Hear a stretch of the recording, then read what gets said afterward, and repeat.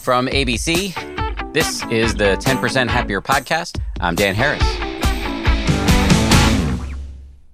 Hey, party people. Today on the show, we're going to do one of my favorite things, rescue and revivify a bunch of gauzy, somewhat incomprehensible, but nonetheless game-changing cliches.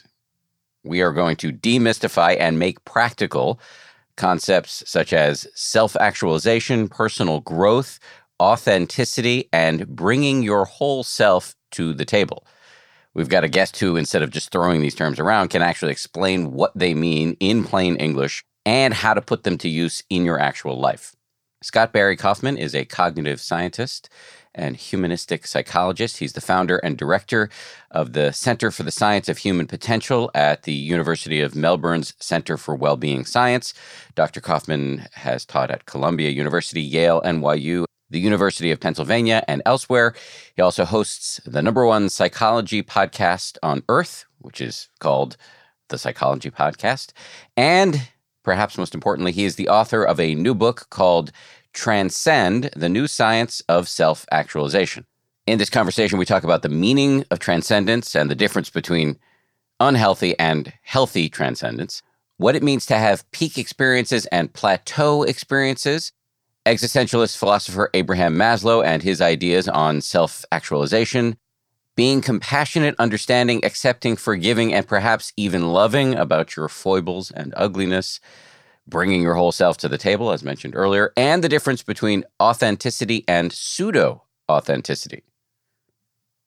All that coming up. First, though, one quick item of business.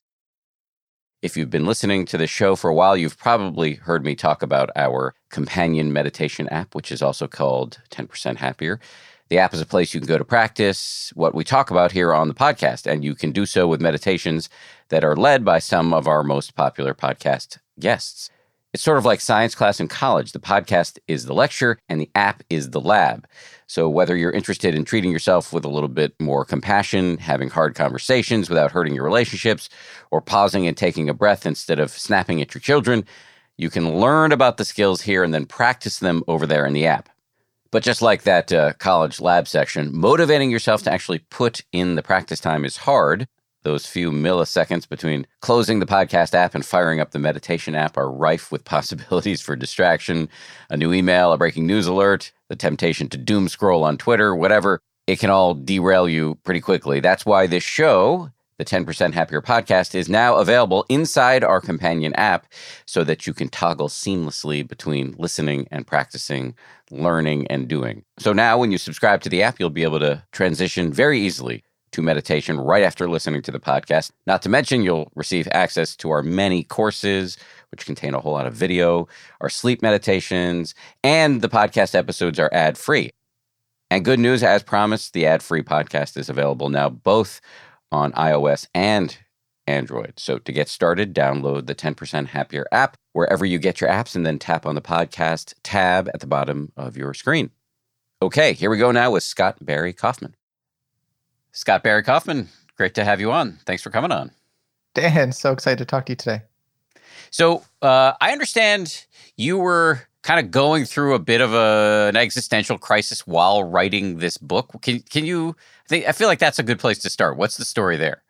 Yeah, about 2013, 2014, I went in for what I thought would be a pretty benign procedure. And it was very high probability that I would live, like extremely, extremely high. But I was like, you mean there's a chance that I might die? And it was like the first time in my life, like that thought occurred to me that like, wait, there's a chance I might die someday as well.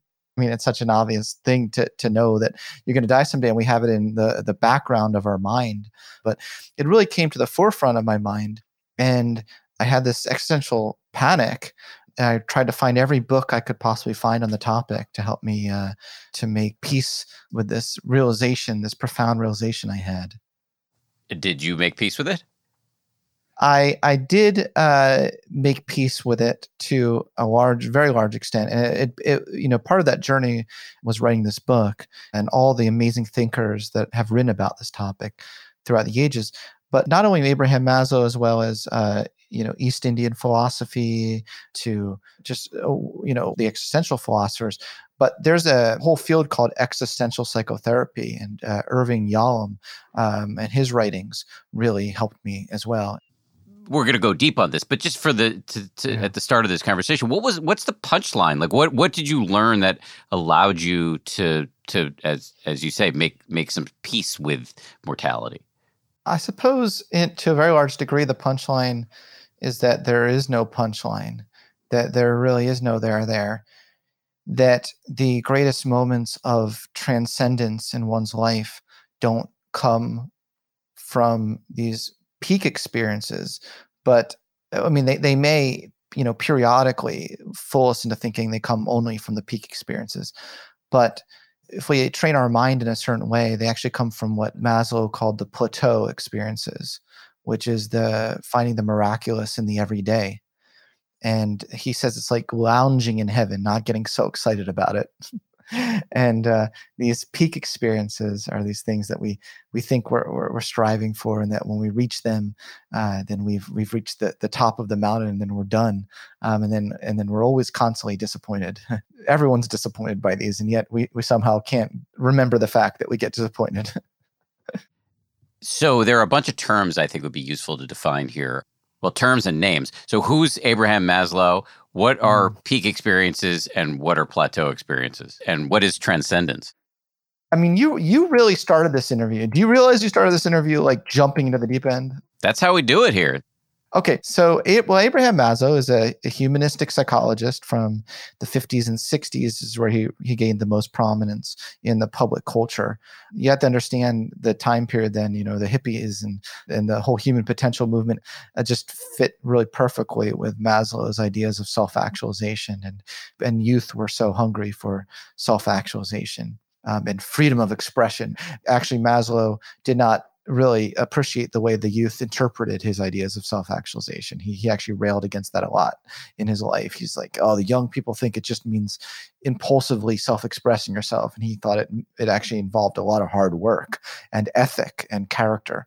It's funny that, how the Milo, the social time period took his ideas and they embraced it, but it didn't embrace it in a way he really loved. So he was a humanistic psychologist. Humanistic psychologists in general are interested in the whole person, what does it mean to be an experientially vital human? And what are the factors that predict that, and scientifically, psychologically, experientially? And the second question you asked was, what are peak experiences? This is a phrase Maslow, I don't know if he coined it, but he definitely is associated with it heavily. He referred to peak experience as any experience you have that gives you this great sense of aliveness and getting outside of yourself in a way where you're not so focused on your trivial concerns and your ego and all self-related concerns, but you really see a broader connectedness to all of humans. And he says it comes from lots of things. It can come from a sports performance to overcoming something big and mastering something, to the sexual experience, to artwork, to aesthetics, to nature, to beauty. He found a lot of women reported, and we actually found this in our own research, a lot of women reported childbirth is a great source of peak experiences. I'm going through this really quick. This is like peak experiences Cliff Notes version. The plateau experience is a term that he adopted from his East Indian colleague, Ua Asrani. So have you ever heard of Ua Asrani? Most people haven't. No, I have not. And you read it, he was like a East Indian mystic and a yogi. His writings were wonderful on the plateau experience. And Maslow fell in love with him and it co-opted that term and talked about them as these kinds of experiences in life where you have immense appreciation of the moment, but you also see the impermanence of it at the same time. You're able to hold in your mind the state of these two things at the same time that give you a greater sense of transcendence for the moment, just a real walking into the moment. It's like staring at a loved one and having in your heart your love for them, but also being able to imagine their death. He has some beautiful descriptions of this, seeing the eternity, also just seeing the continuity of humanity in any situation. It's like, Dan, do you ever like talk to people and you're like, oh, that person remind me so much of my friend Bob from high school, Yes. And you start to live long enough and you start to see people and you can start in your head. I mean, I guess that's not good. It's called stereotyping, but you start in your head, you're like, oh, that's that kind of person. Oh, that's that kind of person, like, oh, that person has that phenotype. You start to see that. And then I think you can start to generalize it actually in a beautiful way, not a stereotypical, hateful way whatsoever. Don't get me wrong, what I'm trying to say, but you start to do it in kind of a beautiful, transcendent way where you start to realize that we're all, including ourselves, we're part of a long lineage of humanity, and going way, way, way back. My sort of shtick too, the way I talk, the way I look, everything about me, as well is part of a long, rich heritage that will continue after me. There will be 500 years from now, if the humanity still exists, something resembling a Scott Barry Kaufman on a podcast with someone resembling a Dan Harris. They might not even remember us. I mean, it'd be nice if they did. Wouldn't that be nice if we transcended 500 years? But even if they never even met us, there will exist something very much resembling this moment that we're in right now. And if we were alive to look at it, we would laugh to each other and be like, see, like that person is so Scott Barry Kaufman, that person is so Dan Harris. But there's this kind of beauty in that, a kind of appreciation of the continuity of the human existence. You're doing great here with these terms. I think the fourth on the list, and bad news for you is I have some more to add to the list, but transcendence, which is a word that keeps coming up. But I think these are such fascinating concepts. So I think it's great to just to get you to describe them so that we can then have a level set for the rest of the conversation. So let's go with transcendence if you're up for it. I'm definitely up for it. You got me started. You revved up the engine. Good. I define transcendent. I distinguish between healthy transcendence and unhealthy transcendence. And a big part of my book is actually distinguishing between the two, because there's a lot of things that they call themselves transcendence these days. And I think that they're just what I would call spiritual narcissism. So in my book, I define healthy transcendence as an emergent phenomenon resulting from the harmonious integration of one's whole self in the service of cultivating the good society. It's not a level any human ever actually achieves, but it's a North Star for all of humanity. In a nutshell, healthy transcendence involves harnessing all that you are in the service of realizing the best version of yourself so you can help raise the bar for the whole of humanity. It's not about being outside of the whole or feeling superior to the whole, but being a harmonious part of the whole of human existence. So it's very much horizontal more than vertical. So you're not just talking about transcending the ego, the small self? No, I'm not just talking about that. No. In fact, Maslow proposed, and he has this beautiful article, Varieties of Transcendence, where he puts forward like 150 meanings of the word transcendence. I mean, that word is used to refer to so many things. I think that there's a form of transcendence where you're integrated with the world so much. Just by being who you are, you've transcended your body in a way. Maybe that's what I'm trying to say. You're transcending the physical limitations of the body in a way. Your being, just by who you are, is so synergistic. This is a word that Maslow used, which he adopted from his anthropologist friend. There's such a synergy between self and world that just by being who you are and your purpose and your goals is making the world a better place. Is raising the vibration of the universe. But, there's just a great synergy. My friend, Dr. Mark Epstein, a psychiatrist, author, has an expression, there is no self apart from the world. I mean, that gets right at the synergy. I mean, we do exist, Mark would argue. We, on some level, I am Dan Harris and you are Scott Barry Kaufman, but we don't exist in such a solid way as we might imagine. And our existence is contingent upon our sort of web of interrelations with other people and the physical world, et cetera, et cetera. Is that hunting in the direction that you're talking about here? It is. I still, to this day, I haven't cracked the code of, I don't think anyone's cracked the code of what is the self and how's that instantiated in the brain and what actually does exist there. I have some thoughts about that from a cognitive science perspective. Maslow really did view self-actualization as merely a bridge to transcendence. He argued, he has this beautiful essay that's unpublished. He said, it seems like the purpose of self-actualization is to erase itself. That's the purpose of it, you know? But I think along the way, there is value in having a strong sense of self. I talk very much in this book about how a deep integration is one not where you just have complete self-sacrifice. You know how there's some people, they're like, well, maybe you, maybe you would make this argument. There's no such thing as the self. Everything should be in the service of others. And I mean, there's all these trite statements that some people say, and I'm not saying I've heard you say it, but I'd love to hear your thoughts on this. I actually think that there's a middle ground here. I think that there is a great value in owning your highest values and owning, having a stable sense of self. I talk in the book about the psychological research we have done on vulnerable narcissism, for instance, and other forms of psychological disorders where people suddenly feel like they have no identity anymore to an unhealthy degree.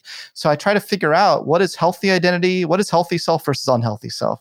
So what I do in my book, I don't make the argument there's no self. I make the argument that we can distinguish between a healthy self and an unhealthy self. So what's healthy and what's unhealthy? Okay, so I do have a chapter on self-esteem, trying to delineate these boundaries. So a healthy self or a healthy self-esteem is one where you feel worthy. You feel not that you're better than others, but that you're a worthy human being in this world. So many psychological issues can arise from someone who feels unworthy. So I also try to take a psychological perspective to a lot of this and argue that a complete lack of self sometimes can be psychopathological. So how do we distinguish between these different things? And then the second form of a healthy self-esteem is having a healthy sense of mastery and pride, authentic pride for something that you've legitimately put into the world through your hard work, through your dedication, your devotion. That's something I think that you should be proud of. You shouldn't just say, I have no self. I shouldn't be proud of what I've done. I mean, I've had debates about this. I had a 4-hour debate with the other Harris, Sam Harris, about free will, because we don't agree on this. And I think that there is like something to be you that has a free will worth wanting.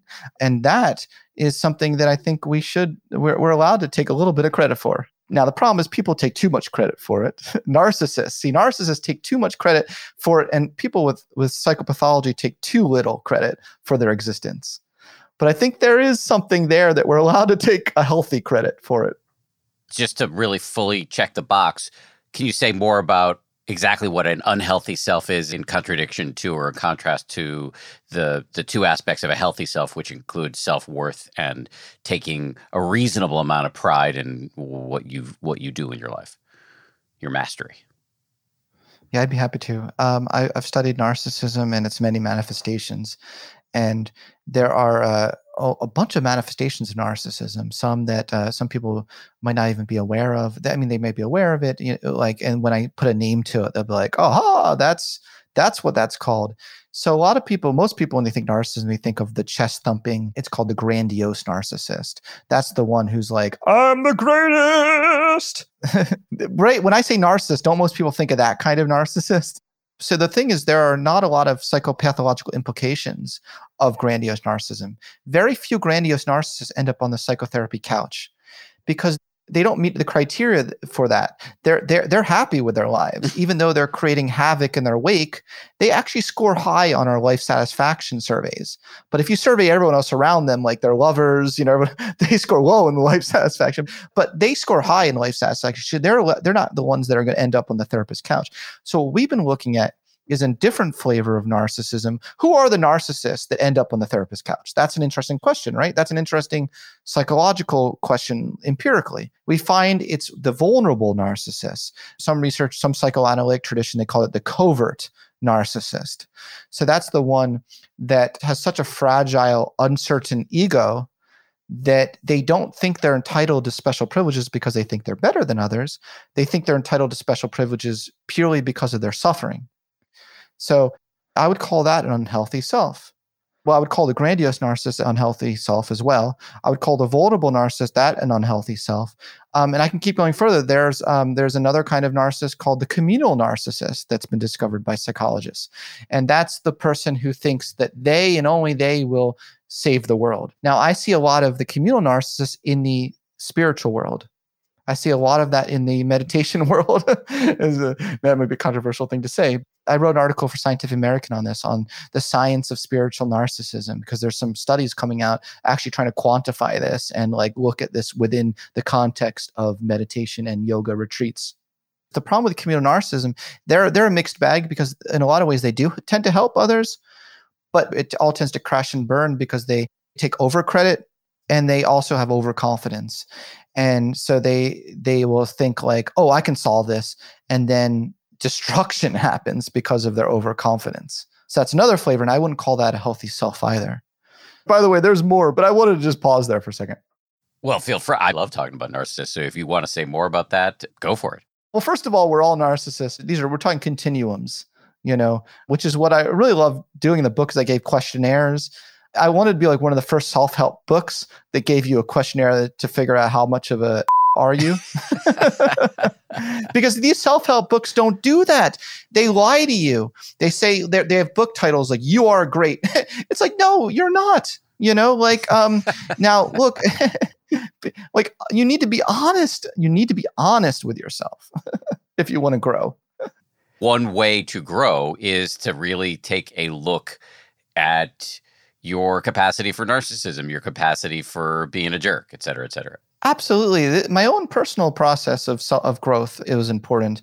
Yeah, I'm not a claim I'm above any of this stuff. Like I noticed when I started studying this research, I was like, oh my gosh, in my 20s, I was such a vulnerable narcissist. I always tried to, like so much of my decisions and things that were trying to prove people wrong. That was my main motivation. It was like, someone said I was stupid, I'm going to prove them wrong. It's like, well, that's not the healthiest sense of self. That's not the healthiest way to grow. I mean, I really feel like I grew much, much more when I really was honest about, tendencies and things. I think that's the best way to growth. Maslow distinguishes between pseudo growth and real growth as well. And I love these distinctions he made. I'm trying to kind of carry on in that tradition as I go through lots of things. I talk about pseudo authenticity versus real healthy authenticity. I actually, at a certain point, I have a framework where I think nothing is healthy or unhealthy by itself. I think I can slot anything into this framework. You can have healthy aggression and unhealthy aggression. You can have healthy humor, unhealthy humor. You can have healthy altruism, unhealthy altruism. I kind of started going down the list. That makes sense. I mean, I don't know the framework per se, but as I compute it in real time, I can see why healthy aggression would be, protecting somebody from an armed aggressor. So if you're going to do counter aggression, that might be healthy aggression. Am I on to what you're talking about here? Oh yeah, that's right. Yeah, exactly. I think like Martin Luther King talked about this, just the difference. He said aggression in the service of love, is the highest form of aggression, something like that. I mean, I'm misquoting him, but that's the general sentiment. And I agree. I think that a lot of people in certain movements use aggression in a healthy way. But I want to say that I'm seeing a lot of vulnerable narcissism in a lot of modern day social justice movements. So I also see a lot of unhealthy aggression going on these days as well. I can see it so clearly too because I study this stuff, and sometimes I'm like, I don't want to see it so clearly. It's like, does it make you friends to call out certain things? But I really do firmly believe that the greatest sense of outcomes in life for growth, for justice, for your goals, really need to rest on a firm foundation of reality and a firm foundation of a healthy sense of self, not a egoistic or fragile sense of self. Just to get back to your comments about social justice, that could be, to use a loaded phrase here, triggering for some. Well, that's a radioactive topic. Yeah, no, it is, but it's important, and so I try to regularly, to the best of my ability, touch the third rail on the show. I'm imagining what you're saying is it is great to try to help other people. Yes. However, if you're setting yourself up as somebody who deserves special privilege because you are, I don't know, uniquely put upon, that can have pernicious effects. Is that what you're trying to say? Oh, absolutely. Yeah. There is a emerging research program that I've been writing about. I've been actually working on a couple more articles about it called Group Narcissism. And I'm writing an article, The Rise of Group Narcissism. And I think that we really need to, from a psychological point, from a sociological point as well, really wrap our head around this and think this through, because you see a lot of groups that are fighting with each other, more so in the radical extremes of every spectrum, but they're all very much more similar to each other than they like to admit. There's a very common sort of theme of like it's a battle and control for power. It's like a battle control for wanting to dominate the culture, but they all want to do it, and they're all fighting each other, and there's a lot of violence being spread over this, and it's very detrimental to society. But aren't there some groups that are just sort of quantifiably put upon, and doesn't that give them more of a right? Yeah, more of a right to feel like they have been genuinely victimized. Yeah, absolutely. It's interesting because like this topic in all the podcasts is the one that the host loves double clicking on. I guess it's very interesting and important, right?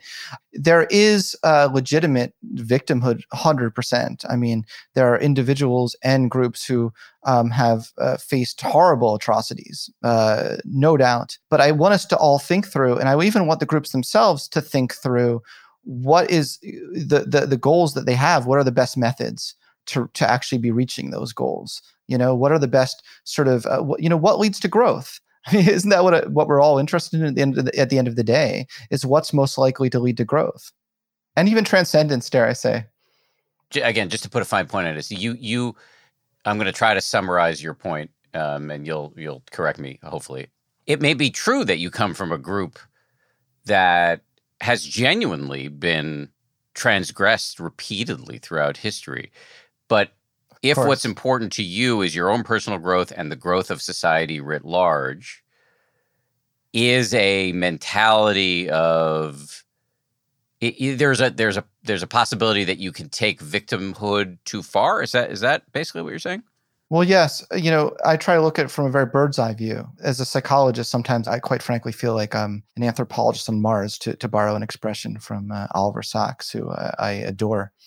If you take the most bird's eye view of the situation, what I see are a lot of groups fighting over who's suffering the most. And I think that that's not going to be that's not the method that's going to most likely lead to empathy for each other, for growth, for societal uplifting, for transcendence. If you had to advise a person from a group that has been, victimized, what would your advice be about how to move forward with personal and societal growth in the healthiest possible way? Have you read The Sum of Us by Heather McGhee? No. By Heather McGhee. Well, this sort of idea, the subtitle of her book is What Racism Costs Everyone and How We Can Prosper Together. I think she's doing beautiful advocacy work and social justice work in that space, and showing that, racism, how it's bringing the whole society down.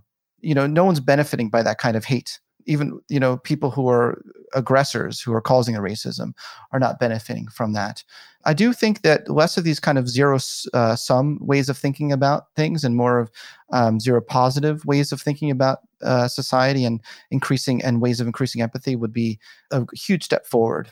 Right. So the stance would be, instead of focusing on all of the injustices, it would be to focus on how we would all benefit if there was less racism, because even those who are racist are suffering, whether they know it or not, as a consequence of their racism. Yes, that's true to a very large extent, but just focusing on like what transcendence means, and the idea of how can we foster a society where we rally around common basic human needs, that we realize that we all, at the end of the day, want to matter. We all want to have connections with each other. We all want safety, security, and being able to foster a society where we can start to see that even our enemy wants those things as well. These are not easy things to solve, easy problems to solve, but I've been just trying to think through what would that look like. Interesting. So you're talking about transcending there. You're talking about transcending your own point Identity. of view, your own biases, and getting into the heads of the people who not only you may disagree with, but who you may feel and you may have good evidence to argue have hurt you. Absolutely. I had a wonderful chat, Julie Lythcott-Hames. I don't know if you know who she is. No. She wrote like How to Be an Adult. she was on my podcast, and she was recounting a story of racism in her childhood, a really heartbreaking story where she went back to her locker and there were things written in her locker that were really racist. And, I was recounting to her a very similar situation I had when I was in special education as a kid for an auditory disability that I had. I was bullied a lot. And we both were breaking out in tears here. I felt such a strong connection to her, and she felt such a strong connection to me. And I keep returning to that kind of experience that I had and think, well, how can I bring humanistic psychology to the table here to make more of those kinds of experiences in this world? Much more of my conversation with Scott Barry Kaufman coming up right after this.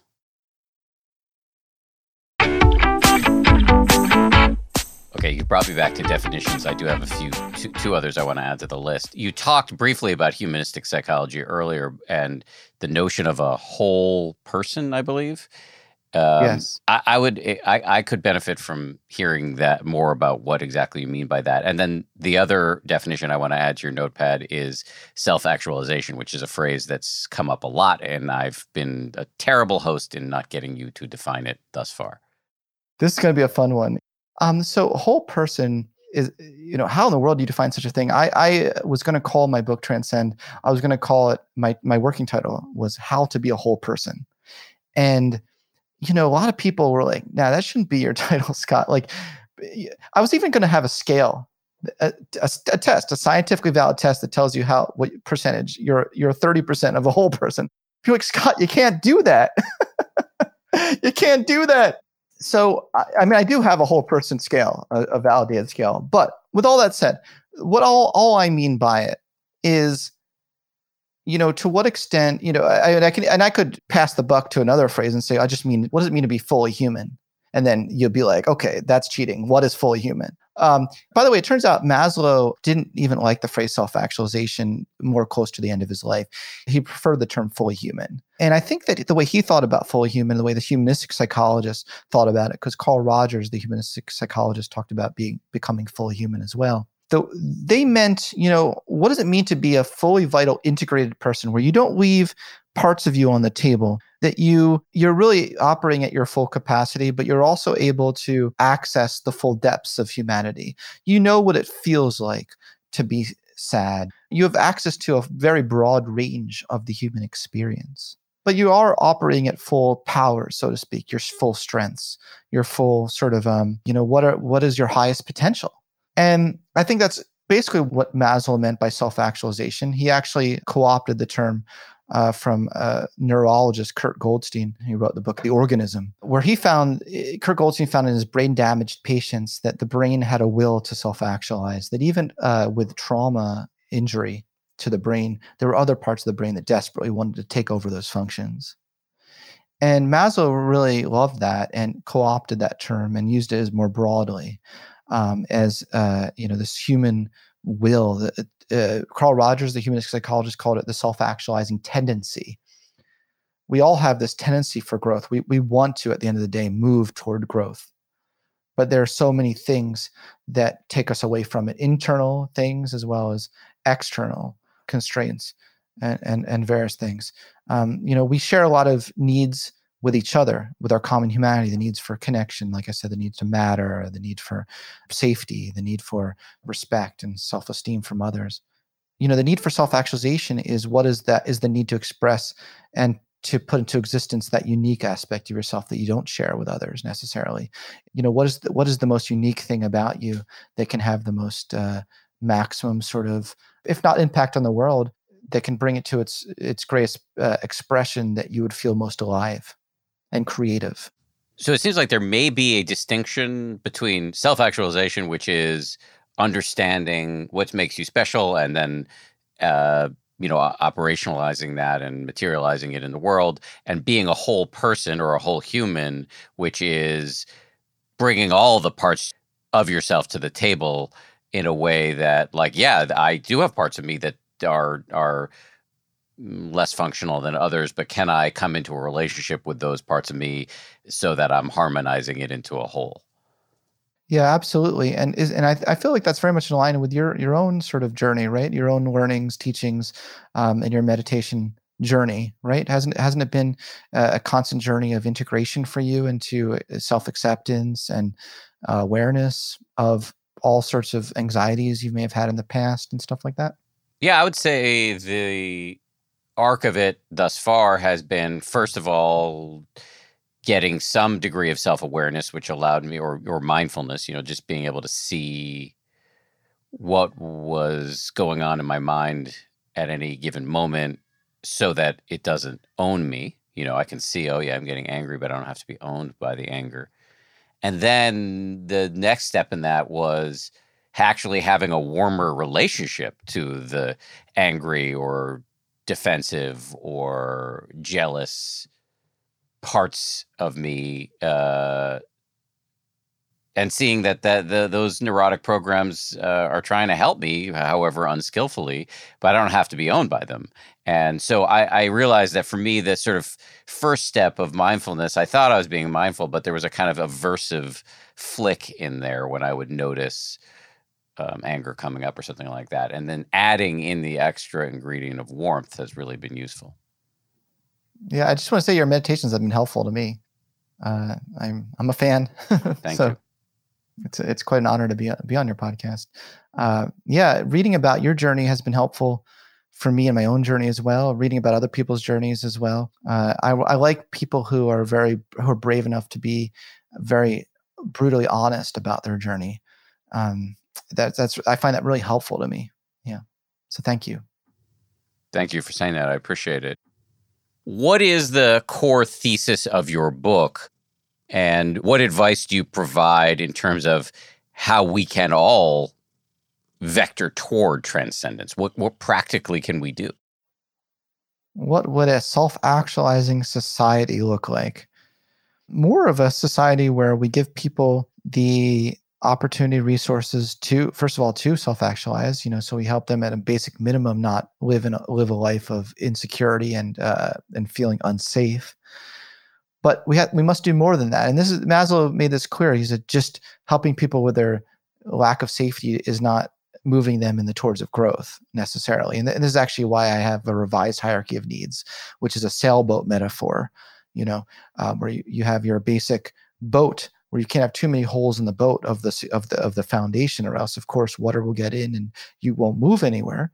But just having a secure boat doesn't assure that you're going to move anywhere unless you open up that sail and be open to moving in your most valued direction, knowing that the waves can come crashing down on us at any time, knowing that we're all in the same sea together, even though we're in our own boat going in our own direction, having that awareness that we're all in the sea together. A self-actioning society would provide both safety needs as well as growth needs, and offer.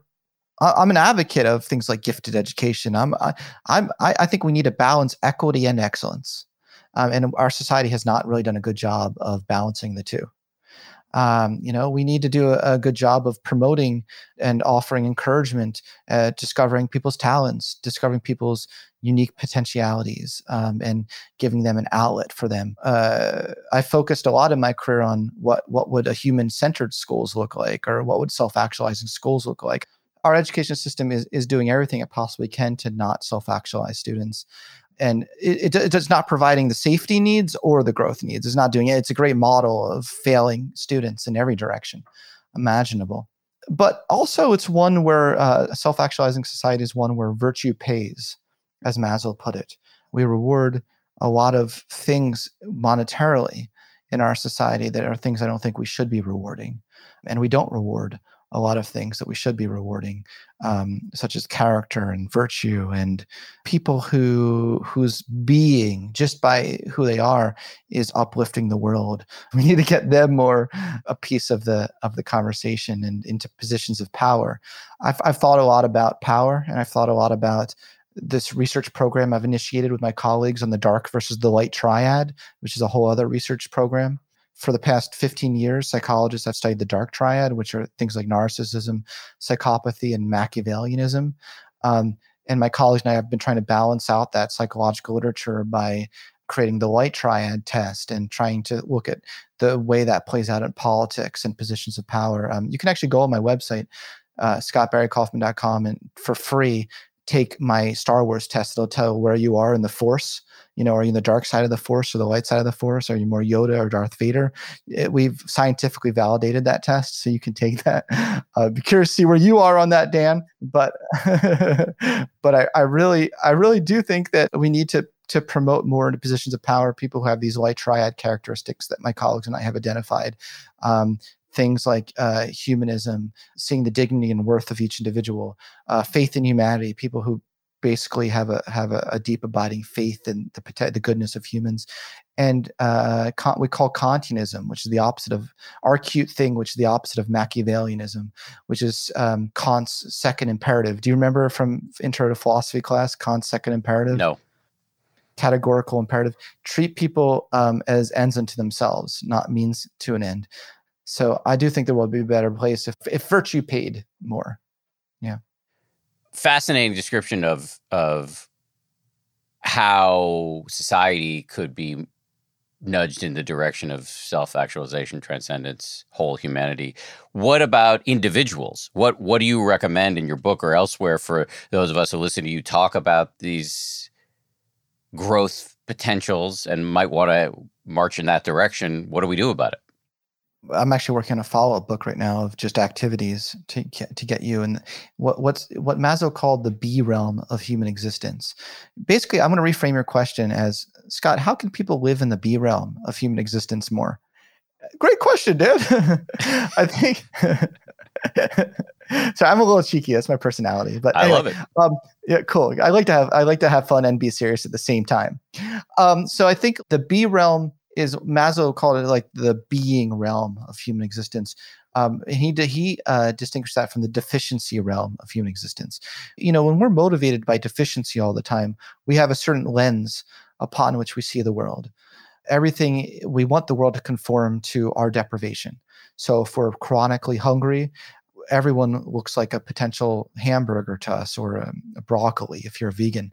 Like if you're chronically lacking friends, everyone looks like a potential friend. If we're chronically lacking in respect, we demand respect. You see the villains, in the superhero movies, you see the villains who, when they were 10 years old or whatever, they had an idea at a science festival, they got shut down, and they're like, someday I'll take over the world. It's like, whoa, calm down. Like, that's quite an extreme deprivation sort of way of growing from that. But when you can be in the growth realm, or the being realm of human existence, it's like Maslow said, it's like replacing a cloudy lens with a very clear lens. You see the world and you see people for who they are. You see their imperfections, you see their humanity, and you're not trying to change the world to conform to your deprivations, but you are trying to grow as a human, and you're trying to see and seek out more beauty, more meaningfulness, the B values of life.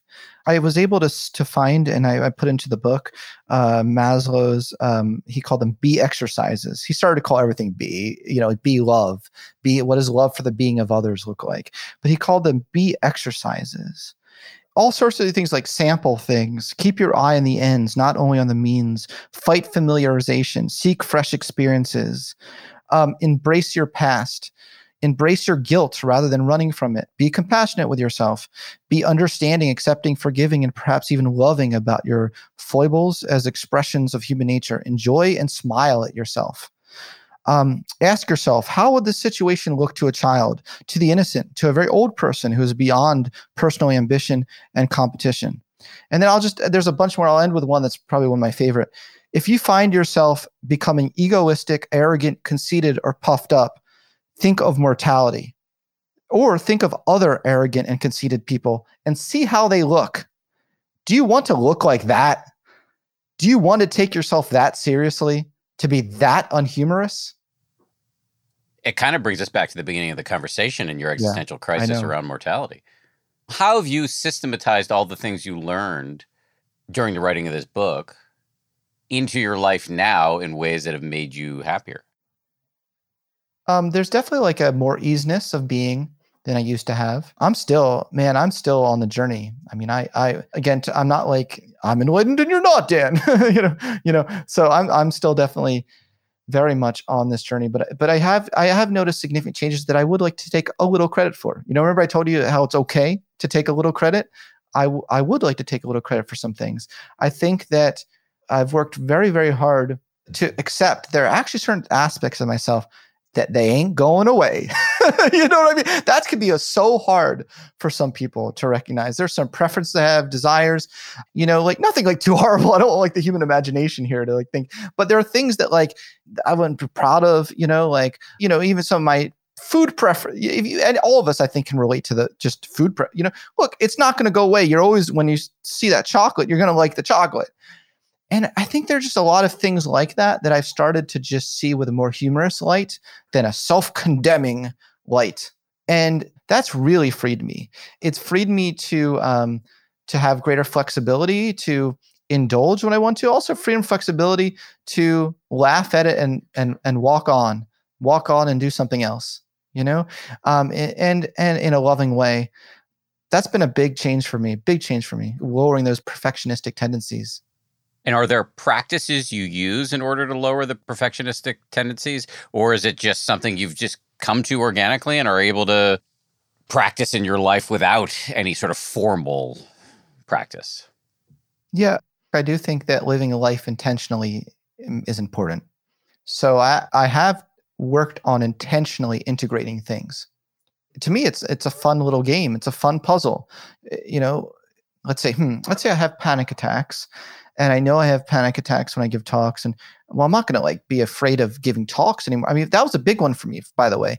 I became a keynote speaker and I was like, I have a choice here. I can like just not go live that life because I know that I could have a panic attack on stage, or I could figure out like a game. How can I integrate that into the game? You know what I'm saying? Like, okay, let's say I have a panic attack on stage. How can I make that part of the game?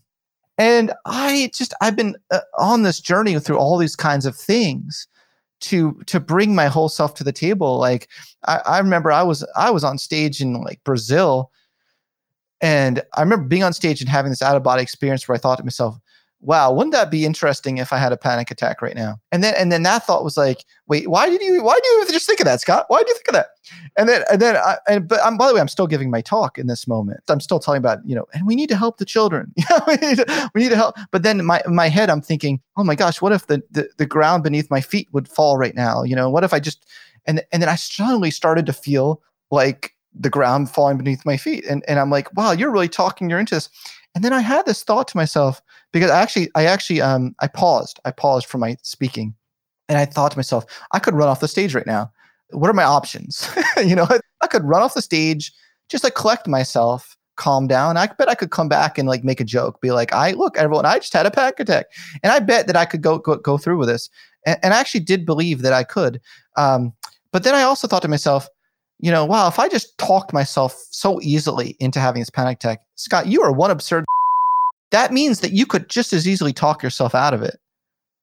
So then I talked myself out of it, and I continued and actually went through the rest of the thing, and I was fine. I guess what I'm saying here is I don't really know exactly the moral of this story, but I am giving an example of how I've learned to just like live life, like just embrace it. You seem like you're talking about not an end state, but a result of sorts on a journey, or a leveling up on a growth path.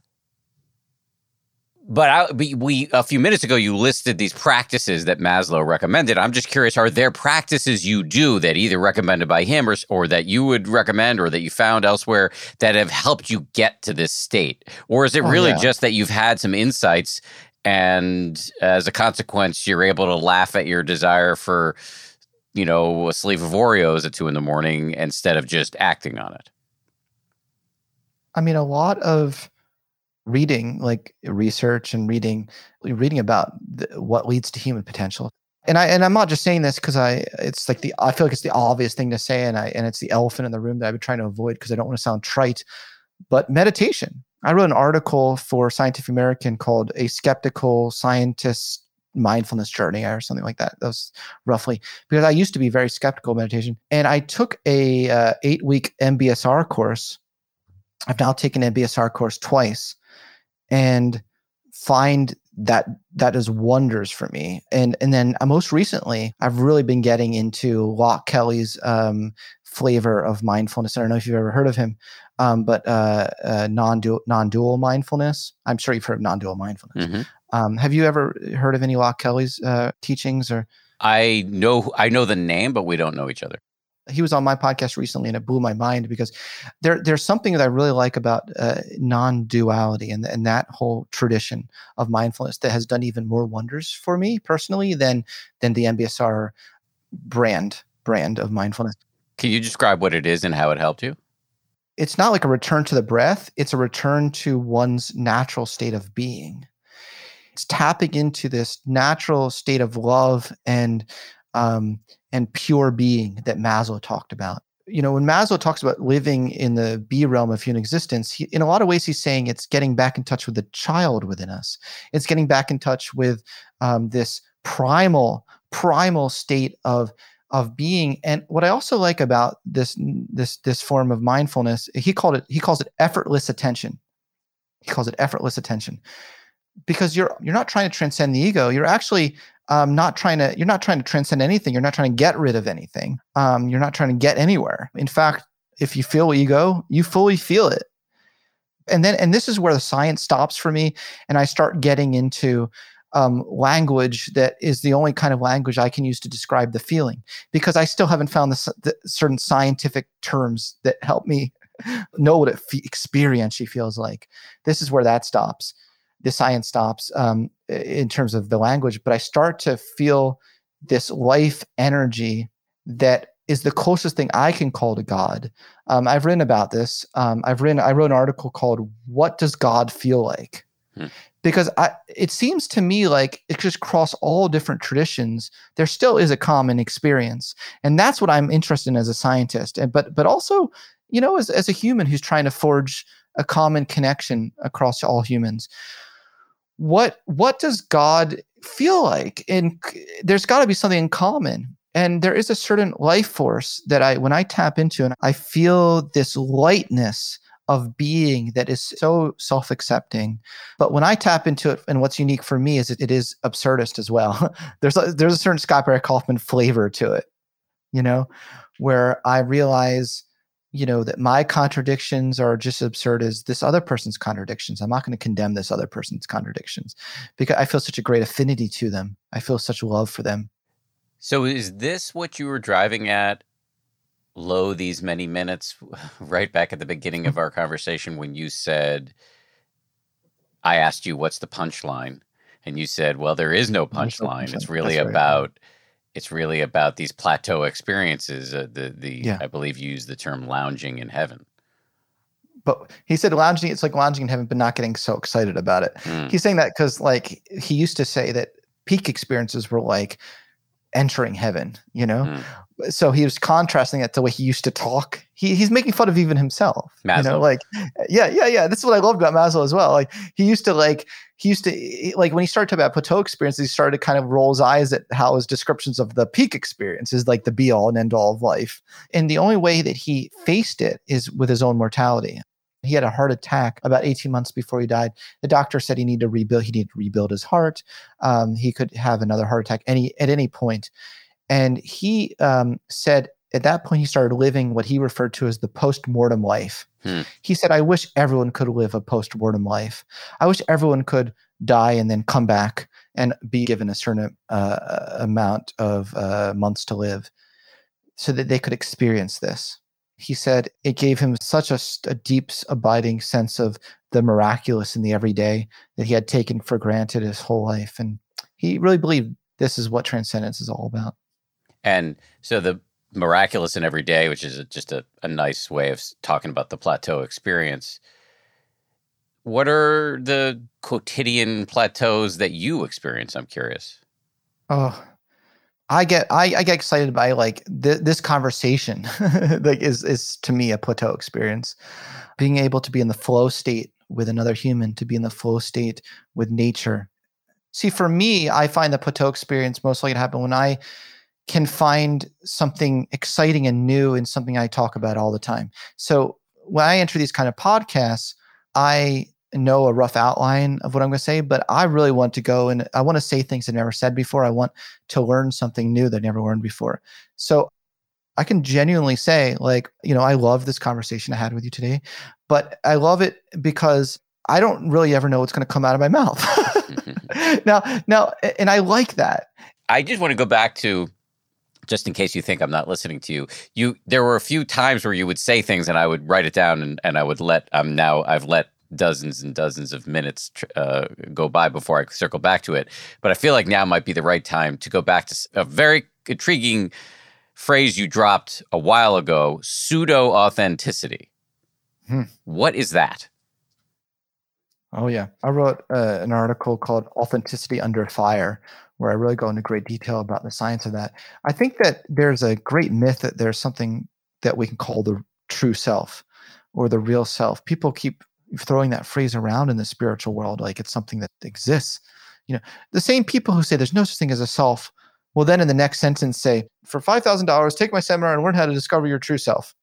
It's like, okay, well, I think the right way to look at it is that, authenticity, there's a healthy authenticity and an unhealthy authenticity. There's a kind of authenticity where it's in the service of growing and forming connections with others.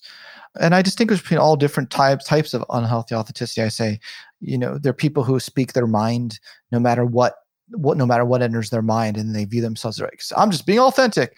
And I say in my book, no, you're just being there are some people they're like, well, I actualize all my potentialities and be authentic. It's like, no, you have to be a little bit more judicious than that. If you want a healthy form of authenticity, it's going to help you grow as a whole person and form a deeper connection with others. Maybe you want a little more intentionality about that.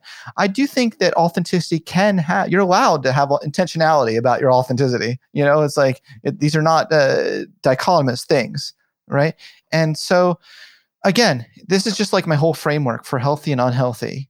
I think that there is a healthy form of authenticity, which is what side of yourself do you want to be true to? Because I don't think that there is a true self. I think that part of a route to growth is actually realizing that. Because a lot of people will do things, you see these politicians, they do all sorts of things, and then they write their apology on Facebook, and it says like, look, that wasn't the real me. That was, I don't know who that guy was, but as my wife can tell, or my friends can tell you, the real me is loving, caring. It's like, okay, look, hold on. Like, that was the real you. But there also are other real you. There are other aspects of you that are loving. There are other aspects of you that are beautiful, for sure. I'm sure there are. Yeah, I'm not denying that. But I do think a big part of route to growth is taking full responsibility for your whole self.